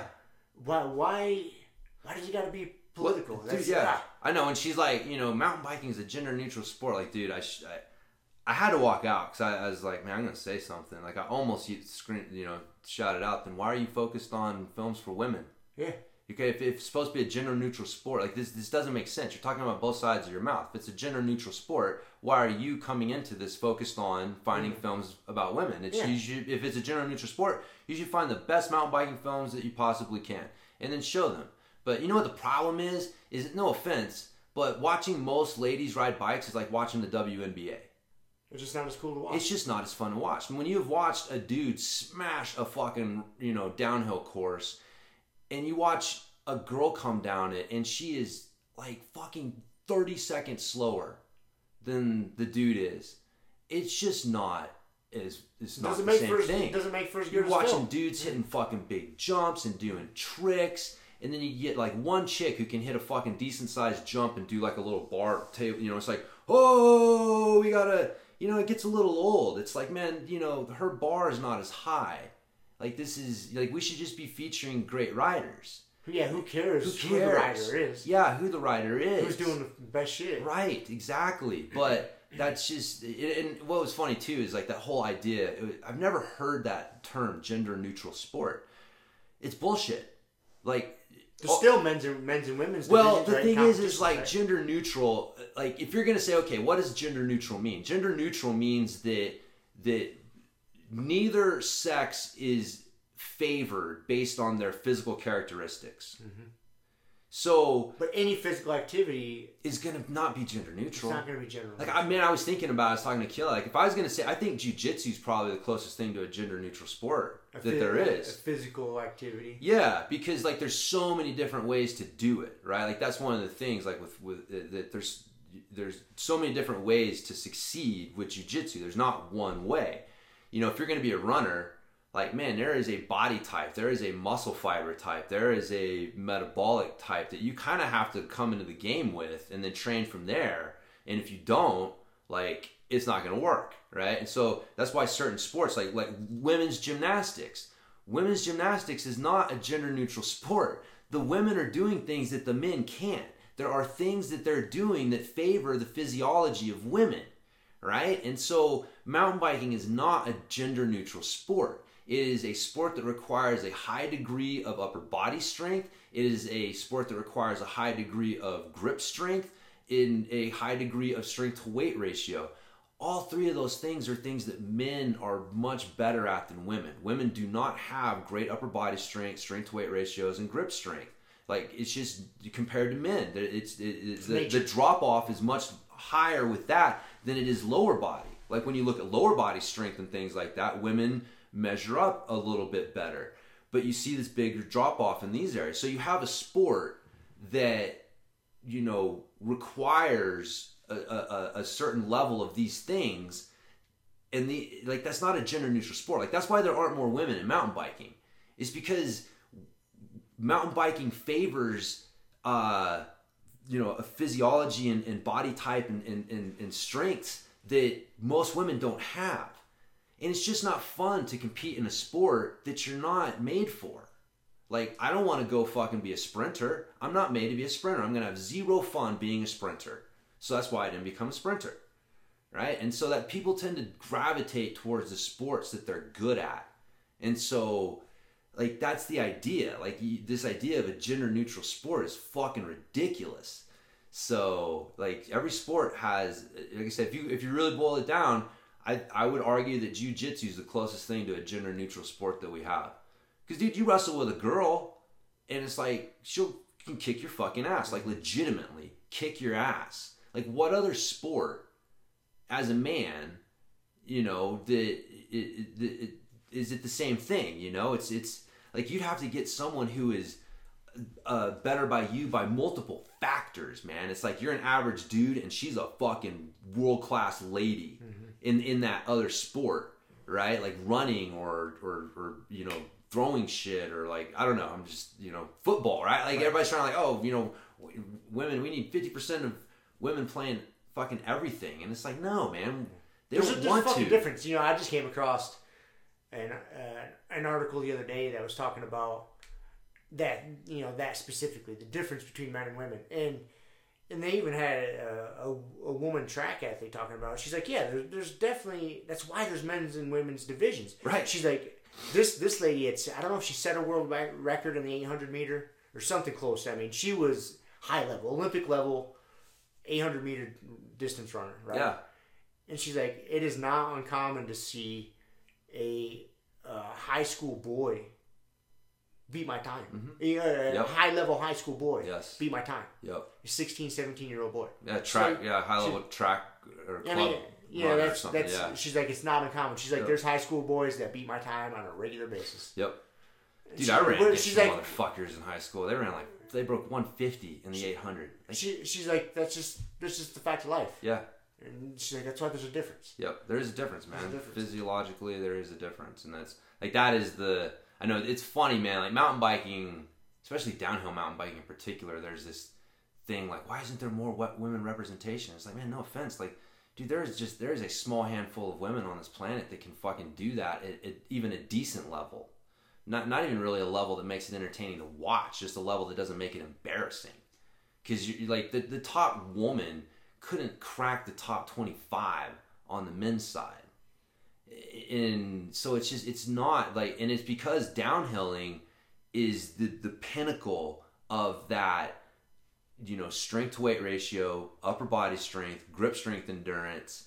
And so the gap, like when you get into like cross country and marathon, like the longer the races are, the smaller that gap gets, but that gap is still there. Mm-hmm. But man, when you get to the sprints, like the 800 it's still like, that's a middle distance. It's still kind of a, right on the edge of sprinting. It's like, yeah, dude, that's where the differences are the most stark. And, but yeah, man, mountain biking is just not made for most women, which is, it's funny, like Kiele likes mountain biking and she's good at it, but she's not built like most women. Like, she's pretty athletic. She's athletic, and she's got a strong upper body. Like, she's got, muscle in her upper body. So she has a much higher strength to weight ratio and much better upper body strength than your average woman does. And so, not surprisingly, mountain biking's fun for her, and she does good at it. Without having to dumb it down. Like, that's the problem, is that, that's what we're seeing with mountain biking, is the attempt to get more women into the sport is resulting in basically the sport getting watered down a lot. Like, a lot of the trails that are getting put in are quote unquote flow trails and, easy trails. And it's just, they're trying to make the mountain biking easier, right? Lower the bar for like, well, what is it to be a mountain biker? And so, because it's like, man, if you keep that bar where it needs to be, not a lot of people can fucking cover it. But anyways, it fucking irritates me, man. It is irritating. It irritates me when you try to socially engineer a sport. It's like, dude, just put it out there. And the people that want to do it are going to do it. And let them fucking have fun with it and take it to wherever and stop telling them that they're fucking up the whole sport. Because there's That's too what- many of them. That's where I get so fucking agitated, man, when you come across these interviews with some transgender athlete and they say some ridiculous shit like there shouldn't be fucking men's and women's divisions and shit like that. Like, okay. Don't have fucking men's and women's division anymore. Just eliminate that across the board. See what the fuck happens. You're not gonna like the result. That's anti-woman. It is. You're not gonna like the result. No, it's not. It's not gonna fucking turn out well for anybody. For anybody, it's not. Yeah, that's. It's so, dude. I hear that, man, and it's so like, it amazes me that any intelligent person could see that argument and be like, "Oh, I can see that."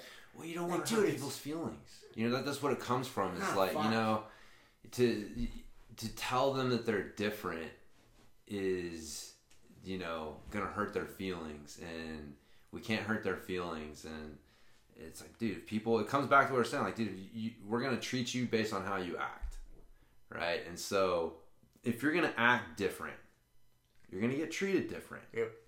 And that's just how it is. Like, you can't act different and then expect us to treat you the same. It's just not. Then It makes no fucking sense. No, it makes no sense, and that's I think just as a fucking whole, as a society, like these transgender people, that switch from a guy to be a girl, and they've been a guy their whole fucking life. They switch to being a woman, and they want to compete against women.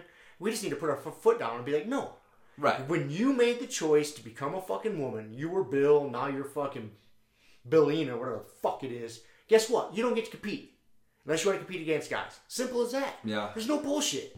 Yeah. Like, you know what I mean? Like, it's agitating to me. Like, there's no, Yeah. like, the whole world shouldn't change to accommodate that. You made the choice. There's every choice we make in life, there's fucking consequences.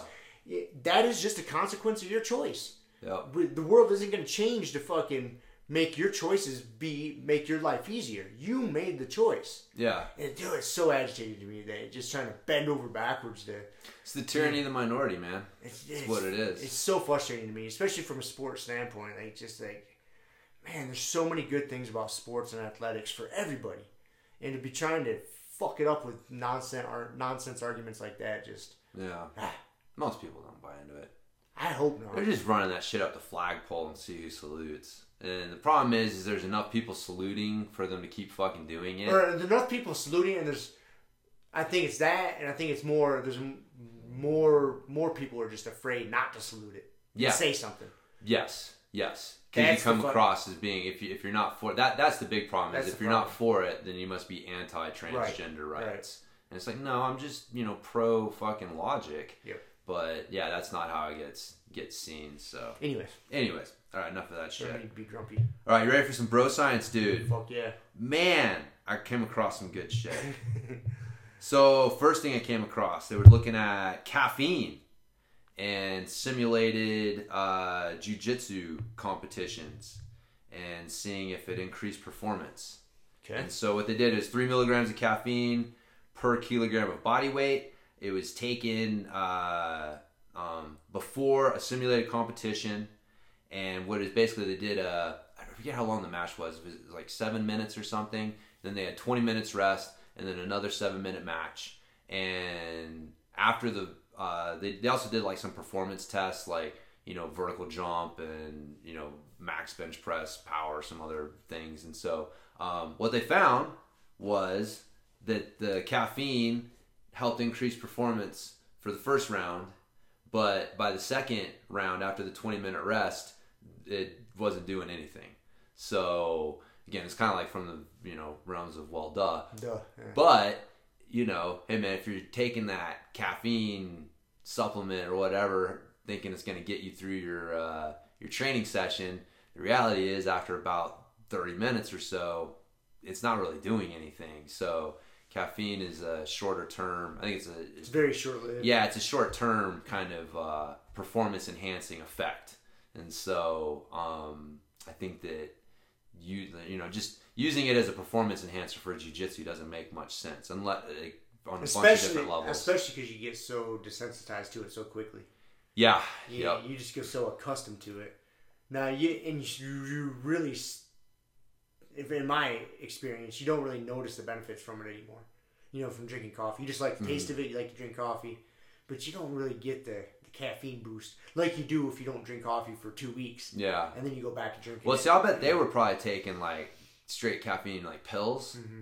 So, and that's a little different. That's different. Yeah, like I can drink a cup of coffee and then have one of those stupid pre-workouts that got like guarana and green tea and all that other shit and just be like, wow, and it sucks. But anyways, yeah, just kind of ties into why we think Kratom's a way better pre-workout supplement than caffeine. So yeah, that was the first one. Dude, I'm pretty sure. So they have, who's the guys in Florida? Is it American Top Team? That's one of the big teams down in Florida. Or Cyborg's down there too. Yeah. Flight Sport. Oh, yeah. But anyway, so there's a bunch of those guys. I forget, but there's they're doing some fucking studies on jiu-jitsu coming out of there. Really? Coming out of like the Florida area. Yeah. Was it at the college, like University of Florida doing or something? Or I didn't see like what because it doesn't have to be out of a university. Right. And so but one of the guys, do you remember JC Santana? No. Dude, he's like an old school like bodyweight training guy. Was into bands anyways, like fucking like 15 plus years ago or whatever. But he was one of the guys, I'm pretty sure, conducting the study, like in on the study. But they were trying to establish a jiu-jitsu anaerobic fitness test. Okay. And so the test consisted of doing butterfly lifts. Like doing the butterfly, or like you lean back and, lift the opponent with the butterfly hook. Scoot. Yeah, scoot in. Yep, the butterfly lifts. So 5 rounds, doing 1 minute on, 45 seconds rest. They were testing their lactate levels, their heart rate, and their RPE during this, and then they were had simulated jiu-jitsu competition, and then tested the same thing, and they were looking for a correlation between this test and performance in the simulated jiu-jitsu competition, and they actually found like a strong correlation. What they found was like, do the first 4 rounds, the 5th round had things just went off the rails. It was like too much. But they were saying like, do the first 4 rounds of that test they were doing, it correlated very strongly with their performance and metabolic performance in a simulated jiu-jitsu competition. So I don't know. I just kind of thought that was interesting that people are out there trying to develop like, tests, because they have tests in other sports, and like, hey, if you want to, like the champions, if you want to have, be a champion, you can look at the average, like, if you want to be a champion sprinter, man, like, okay, I'm probably going to have to be able to squat this. I'm probably going to have to be able to, like there's performance. There's some benchmarks. Yeah, there's some benchmarks that that you're probably going to have to hit if you want to have a chance of actually achieving that level of performance. And so, they don't really have that with jiu-jitsu on any level. Like, we don't have tests that we can point to and say, hey, okay, I'm going to test you on this, and that's going to really give me a strong idea of this as it relates to jiu-jitsu. And so anyway, this test apparently is an attempt to do that. Yeah, that's pretty cool. I thought it was kind of cool, man. That's cool. I thought it was kind of cool. Let's see, I came across one looking at the functional movement screen in jiu-jitsu. And so they had 33 players. They call them players, BJJ players. And what was interesting here is that they divided them into guard players or pass players. So do they like bottom being on their back? Yeah, bottom game or top game guys. One of the interesting things, they found that top game guys, pass players, had significantly more injuries to the thorax than guard players did. And so like your thorax is like your fucking upper neck, upper back area. And so I don't know why, but it was like 24% to 7%. Like, it was significantly more guard players or pass players had an injury to that area. So half of everyone in the study had an upper limb injury in the last year, and a quarter had a lower limb injury. And upper body injuries made up 79% of all injuries in training. So if you got hurt during training, odds are it was an upper limb getting hurt, not a lower limb. They said that poor FMS scores were observed, and lower FMS scores had higher chance of injuries. So basically, kind of in the well dust category again. Yeah, but for people that don't know, the functional movement screen, it's just that. It's a movement screen that looks at some basic movement patterns, and there's been a lot of studies done on this particular screen, and this one was done on BJJ players specifically.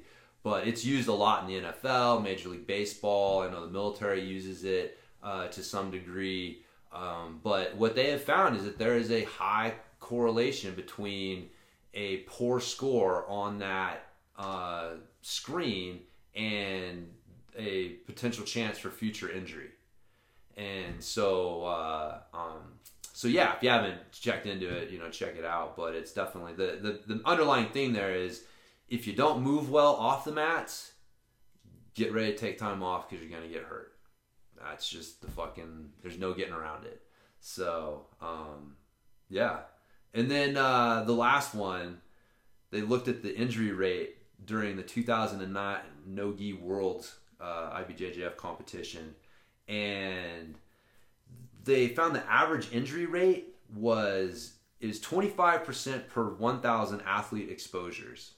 I don't know exactly what an athlete exposure is. A match? Yeah, I don't know if it was a match or so...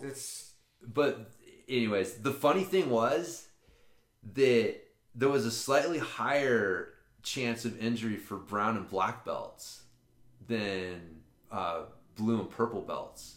So it was they said it was not considered statistically significant, but it was low 30s. It was 30% to 20%. That's how it came out to 25% was the average. But if you were a brown and black belt, it was 30% chance of injury per 1,000 athlete exposures. If you were a lower belt, it was 20. I can speculate. I would speculate that is just from years of wear and tear, more miles on the body. Yeah, that's a possibility. I was just thinking those motherfuckers are just trying to kill each other. I mean, if you're brown belt or black belt, then you're taking that competition seriously. So, fucking snap that armbar on quick. So, yeah, that's probably true too, man. You're walking in there with a lot more wear and tear. It doesn't take as much to more miles ding in you the up. joints. Yeah. So that would be my guess. Yeah. If I had to narrow it down to one specific thing. Yeah. That and you're going against some killers. Just fucking killers, man. I've been doing it, but yeah, I thought that was interesting. I thought that was kind of because rolling's the fucking opposite. If we're training, we're just open mat rolling. Well, I feel way safer. I get injured way less rolling with brown and black belts than I do less experienced people. So it's just kind of funny at competition that was reversed a little bit. But so there you go, man. That's my bro science, dude. So. Yeah. So that's good. You had a bunch of that shit because we didn't really have. We weren't coming in with a real set topic today. No, nothing too big. We were Loosely. talk about the Keenan interview on Flow. Yeah. And then a little bit about our jiu-jitsu influences. Oh, that's right. The jiu-jitsu influences. Yeah. That Keenan interview was good. Yeah, I didn't get to see the whole interview. I just saw that one part where he was talking about the idea of the Creonte and the Creonch. The Creoncher, yeah. Bullshit, basically. Yeah. He didn't even focus much on that. He touched on it. For those who don't know, Keenan was asked to leave Atos, and since then he's just been traveling and training at all different gyms, and he's not going to side on a team. He decided to affiliate with BJJ Globetrotters just for IBJJF purposes, and so he's just been a Ronin, just a nomad, and he's been talking about the benefits of that. And back in the old days, you would hear that term, the Creonch, the trader, going to another team and training. Yeah, and I think that's bullshit. I think that died quite a while ago. There might still be some people that feel like that. Yeah. Because I probably fell into that category as being considered a Creonch. All the different schools and teams and stuff I've trained with, just life circumstances. But yeah, I agree with Keenan. I think it's bullshit. Yeah, I think there's times have changed. You know, at one point you could almost see people being like, you know, if you're a jiu-jitsu black belt back in the day when it was like, dude, they were, you know, few and far between. Few and far between. YouTube didn't exist. You could barely find a VHS tape.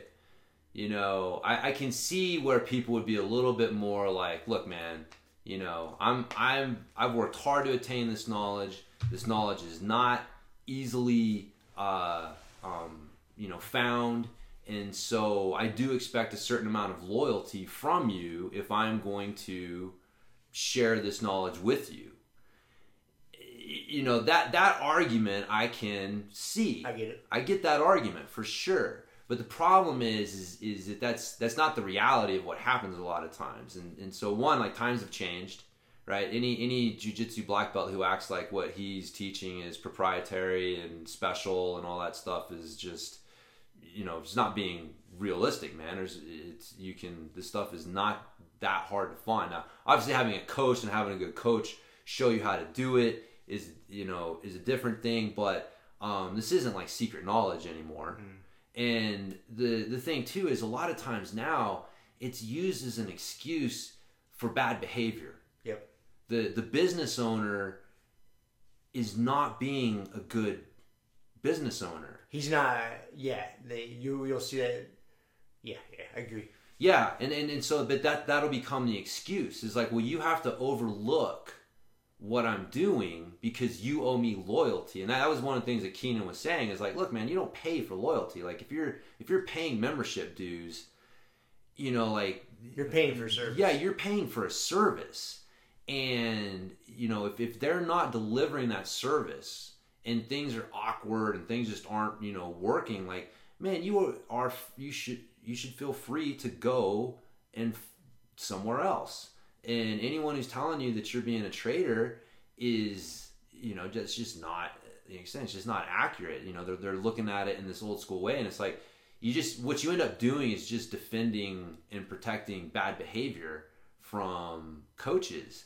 And it's like, man, in a capitalist society, the market should be what motivates people to provide the best service possible, not the fact that you owe me loyalty and, you know, I don't have to do anything to still earn it. Yeah, I don't have to hold up my end. Right. Yeah, exactly. So I don't think you find this coming up with, you know, a lot of, you know, gyms that just are, you know, I don't know, you know, dude, people are going to have disagreements. Mm-hmm. You can have the best fight. Like, I'll guarantee you, like, I was thinking, like, you know, like Lance's gym in Maryland. Yeah. It's a great gym, man. They got a great program. I guarantee you they've had people who butted heads with somebody, just didn't like it and went and trained in another gym. Yeah. And like sometimes you're just not gonna see eye to eye, and you should feel free to do that, man. So, but yeah, I think that idea of like you have to be loyal to someone that you're paying money to, and that they don't have to reciprocate, you know, is just that's just old school. It's just protecting the business owners, and it's nonsense. Like you said, it's kind of a retrograde way of thinking. I think it holds the sport back, ultimately. There was another thing you talked about along that same vein that I thought was pretty good too, is like a lot of us aren't set up mentally or emotionally to handle the kind of power that comes with like owning a gym, running a gym, because you don't foresee it coming. You open up a gym or run a gym because you love jiu-jitsu, you want to share the knowledge. And you don't think of yourself as being any different. But if people start looking up to you, you get all these new people coming in, these white belts, and like, oh, you're the black belt, and they look up to you. And it's a little boost of fucking ego and a little boost of power. And then, you know, if the gym just keeps growing, you get to some of these big gyms in these big cities, you know, they got 400, 500, 600 members or whatever it is. And all these people looking to you, you know, people can get a little drunk with power and get a little controlling. You know, like, oh, don't want you to go train at somebody else's school, or they won't roll with a student that might be able to beat them up in front of their students. You know, they don't want to kill that mystique. Yeah. And he was talking about how toxic that is. Like, that's no good. Yeah. He's like, you got to watch that. You can't. you can't let that happen. Because he was talking about too, how he liked, one characteristic that he liked to see in gyms was the relationship between the coach and the students, and he liked the gyms where there was really not much separation. There was a coach and students, and there was respect there, but the coaches were getting out there grinding with everybody, and if they got their ass whooped, they got their fucking ass whooped. They get their ass whooped by some visitor that's really good, so be it. That's just what it is. That's the beauty of jiu-jitsu. You're not always going to be the top of the heap. Yeah.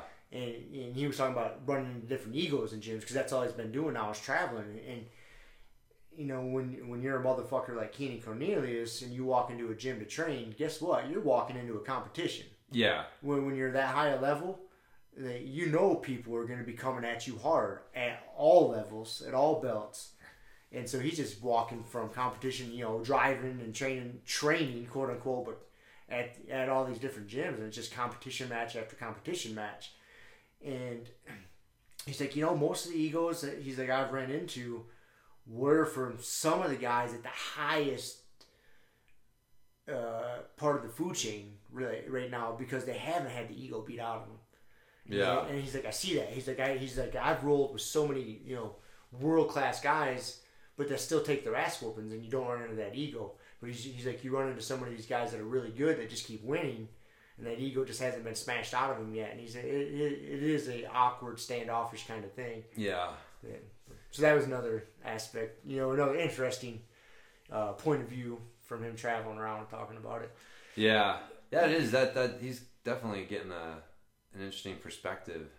And it's cool because he came from Lloyd Irvin, which was a pretty fucking tight knit group. Yeah. And then he went basically from Lloyd Irvin to Atos, which is again another, I'm going to say the word militant, but I don't mean it in a bad way. Very structured, disciplined. Yes. Some schools are really focused on the hierarchy within the school. Some schools are really big on that. Like the old school tradition of, lower belts don't ask higher belts to roll and stuff like that. Some schools still operate like that. There's definite hierarchy to the ranks. And he Lloyd Irvin and Atos are both like that. Now he's just kind of free flowing, and he was talking about how I don't know if he said it so much, but the message I got from it, like he likes to not operate like that. Yeah. He likes to have more of an equal playing field. Yeah. So. No, I think that's I agree with that. I think that there's a happy medium. Because you can get a gym that's way too loose and a gym that's way too structured. And for me, a perfect world is someplace in between. I think that there's a point where it becomes more of a club than a gym. I think that's the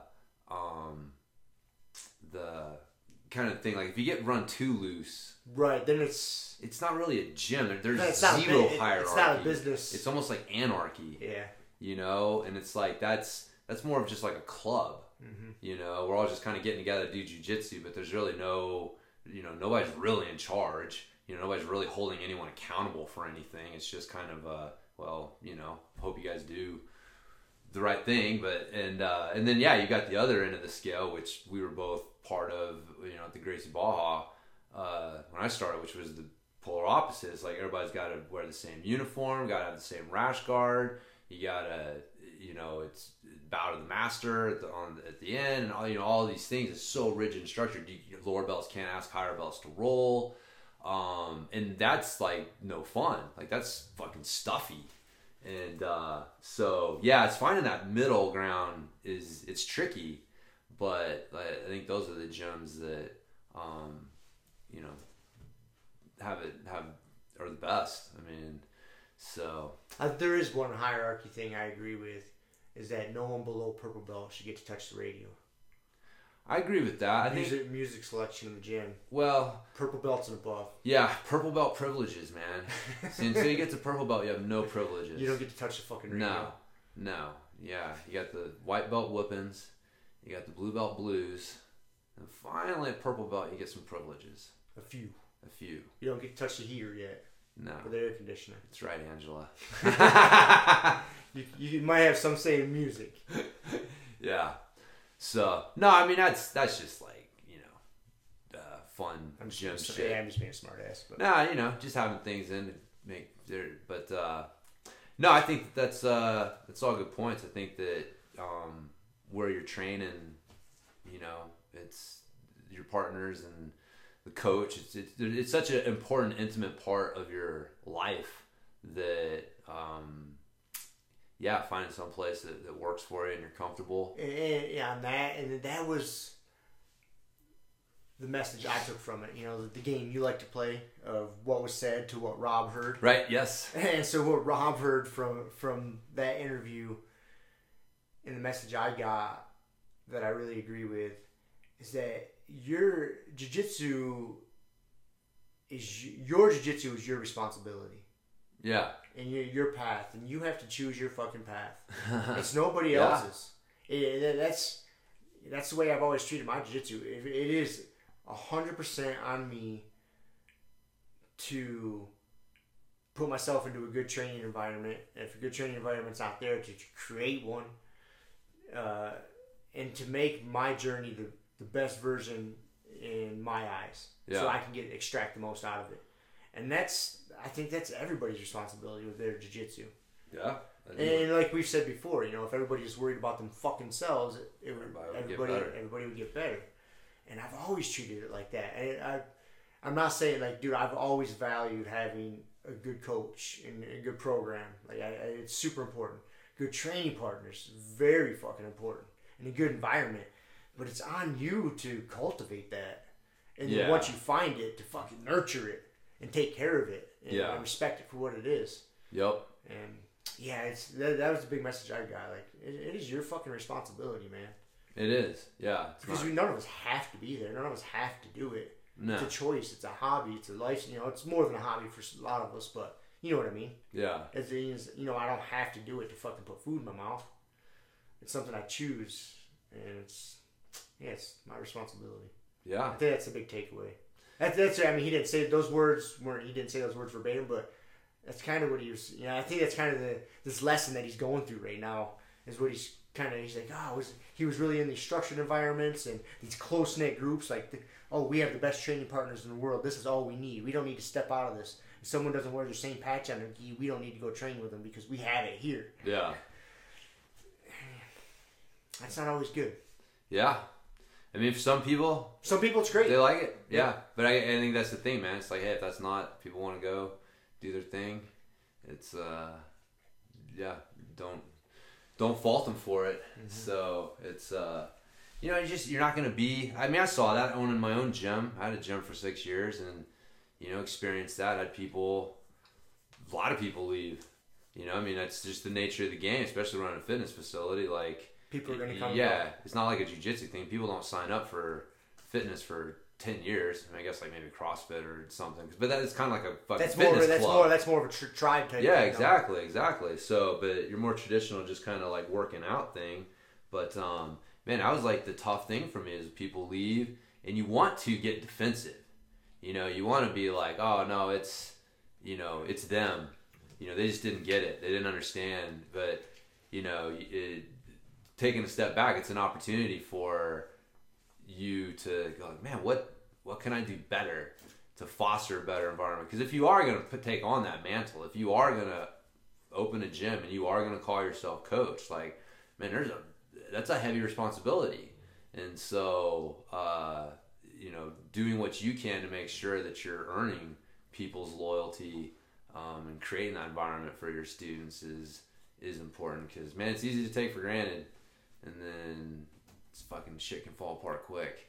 But as with anything, I've learned that lesson in my life. Yeah, take something for granted, you don't fucking take care of it, shit falls apart, man. Yeah. So anyway, I guess it was a good interview and some good words of wisdom. But yeah, I'm interested to see what kind of where he ends up and what happens with the old adventures of Keenan. I bet just from watching it, you know, and this thing unfolding, if I had to be a betting man, I would say I don't know if he'd open up his own school or not.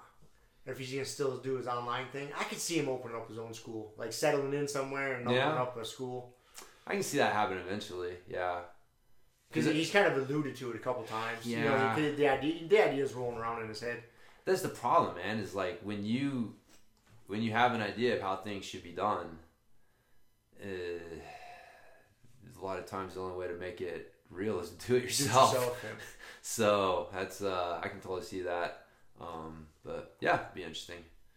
So, all right, that's all I got on that. That's all I got on that too. Cool. I guess we can. You gotta go help some family members move. I do gotta go help some family members move here. I can. I got like 10 minutes here, but so we were talking about our jiu-jitsu influences, and basically, Sorry, I keep forgetting about this. It's cause I'm funny that way. I think about like, you know, I see people, I'm like, oh man, I model my game after certain people, or have had, you know, certain influences. So like if people ask me right now, like, oh, you know, what's your game? And I'm like, well, I'm like a mix of Craig Jones and Josh Hinger. Like that's kind of how I see myself. Like from the lower body down, if I'm on my back playing Z-guard, getting leg shit going, you know, but if I get on top and get a hold of your head, like that's kind of my two things at the moment. And it's totally like, you know, when I watch Craig Jones and his shit, like something just clicks. It's just the way that he moves, or the moves that he does. And then the same thing with Hinger, which is funny to me because Hinger's like a wrestler, like a super aggressive wrestler type guy. And so I never would have imagined that like that type of, you know, personality would have, that, you know, the game from someone with that type of personality would have appealed to me. Cause like, you know, like I look at fucking Cyborg, you know, I'm like, Tornado Guard. But yeah, man, grabbing people's heads and fucking squeezing is, there's something to it, as our buddy Nate knows. Dude, he tapped somebody out with the JT. Who'd he get, Shay? Dude, that motherfucker, dude, he was wrestling with poor Shay, and he hits him with the JT watermelon squeeze. And before he taps him, like he gets there, he starts squeezing poor Shay's head, and Shay's flapping around like a fucking fish. And he yells across the mat to me, he's like, Rob, this one's for you. And he starts fucking yeah. He starts squeezing poor Shay's head. Oh man. But and he let go, and Shay was all fucking distraught. Like, what was that? Like, never mind, man. See, Nate models his game after JT, and we're not talking JT tournaments. So yeah, and so but I guess like the idea is like as you get going, you know, you start to get your game figured out. You kind of find people whose game meshes with yours and mixes in there, and some of the things they do. So like another guy for me coming up early, Rafael Lovato Jr. His like guard retention and escapes DVD was really good. And so like there's definitely a lot of things that I do with that I still kind of model after some of the things that I learned from that. But so you say Craig Jones and I say Craig Jones and Josh Hinger. If I had to say pick two, if two of my jiu-jitsu favorites got together and had a little jiu-jitsu baby, and that baby was me, I would say Marcelo Garcia and Wagner Rocha. Yes. I would have to. Yeah, I knew Wagner was in there. I knew Marcelo was in there. I didn't know if you had a third. But yeah, I mean, there's definitely things. There's been like some other ones coming up, like just along the way where you like, if there's been some other guys that you've spent like some time, like, you know, like I did with Rafael and his guard escape shit. Yeah, I have plenty of instructionals and different things I've tried from different people. Yeah, I have I really went down the Lovato pressure passing DVD. That's right. He had a 6 DVD program. I like that, you know, so I definitely learned some things from that. You know, there's always been little things here or there. Yeah. But yeah, I think if I narrowed it down to two, Marcelo was my go-to, especially in my early days of jiu-jitsu, man. Yeah. Like, he was the fucking man. Yeah. In my eyes, so. Yeah, I can see that. You always getting in the back. Always going to the back. Dude, his fucking arm drag, for like he would hit it for butterfly guard at the back, to the arm drag, to that inside trip, at the outside trip, his takedowns. Still to the day, like I do the shit out of those fucking moves. Yeah, that's definitely Marcelo influenced, but good one to model yourself after. But yeah, it's funny because it really is a matter of like who kind of grooves in there. It's not a matter of like picking someone and being like I'm gonna model myself after them because maybe shit just doesn't fit in there. But yeah, I can totally see you being the bastard child of Marcelo and Wagner. Man, I've been fucking people up with that float pass, man. I tell you, it's funny. You were pretty skeptical, like when I first was talking about it. But that's because I wasn't talking about it good, you know, because it's new to me. Yeah. And I really started watching that instruction a lot since I've been laid up from the surgery. So I haven't even got to take it to the lab a lot and fuck with it.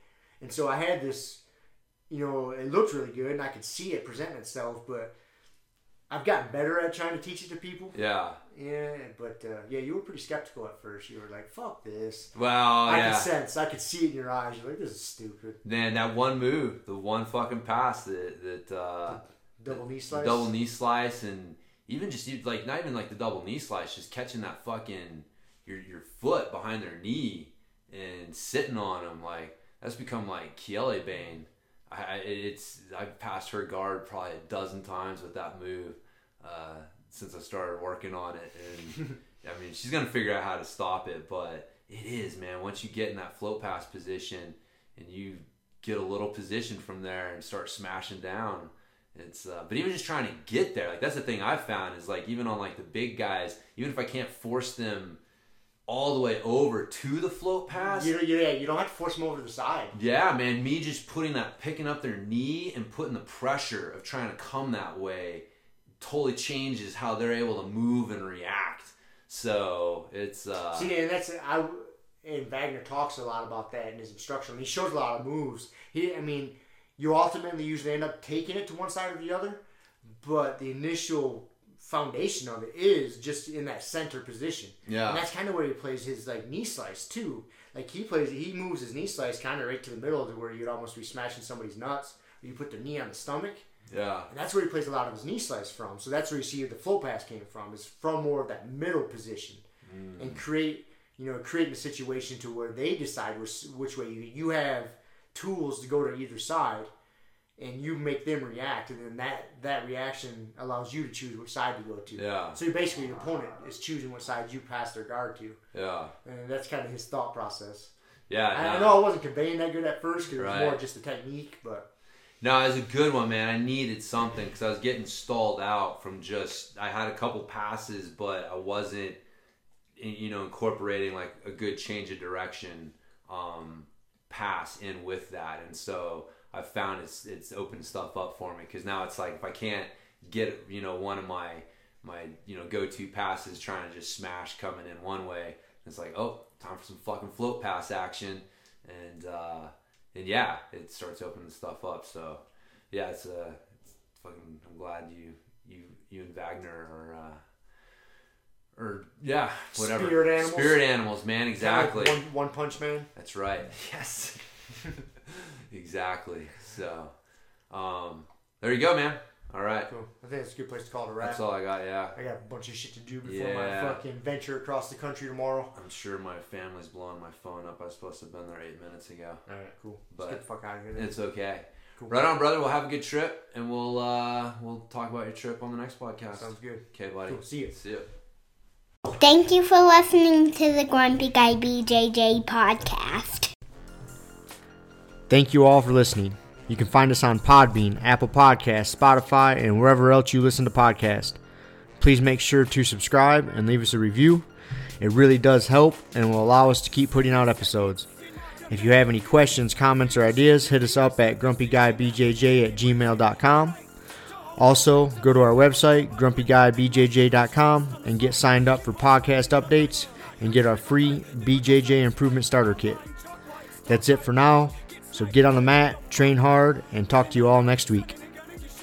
Down clown with a permanent friend, a hermit now, boom. Doggy stool, foggy, cool, got a froggy outside Molly dude. Melancholy Daisy Duke, hanging by the lace of their shoes. No trace of the tools, shaped into face, fuck the rules. Snooze, you lose.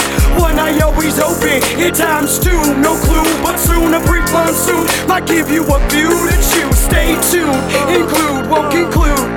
To the end is near, beware there's consequences for what you do. To me, a demon, a devil of many levels. I keep on feeding for several of them rebels. Me, myself, and I.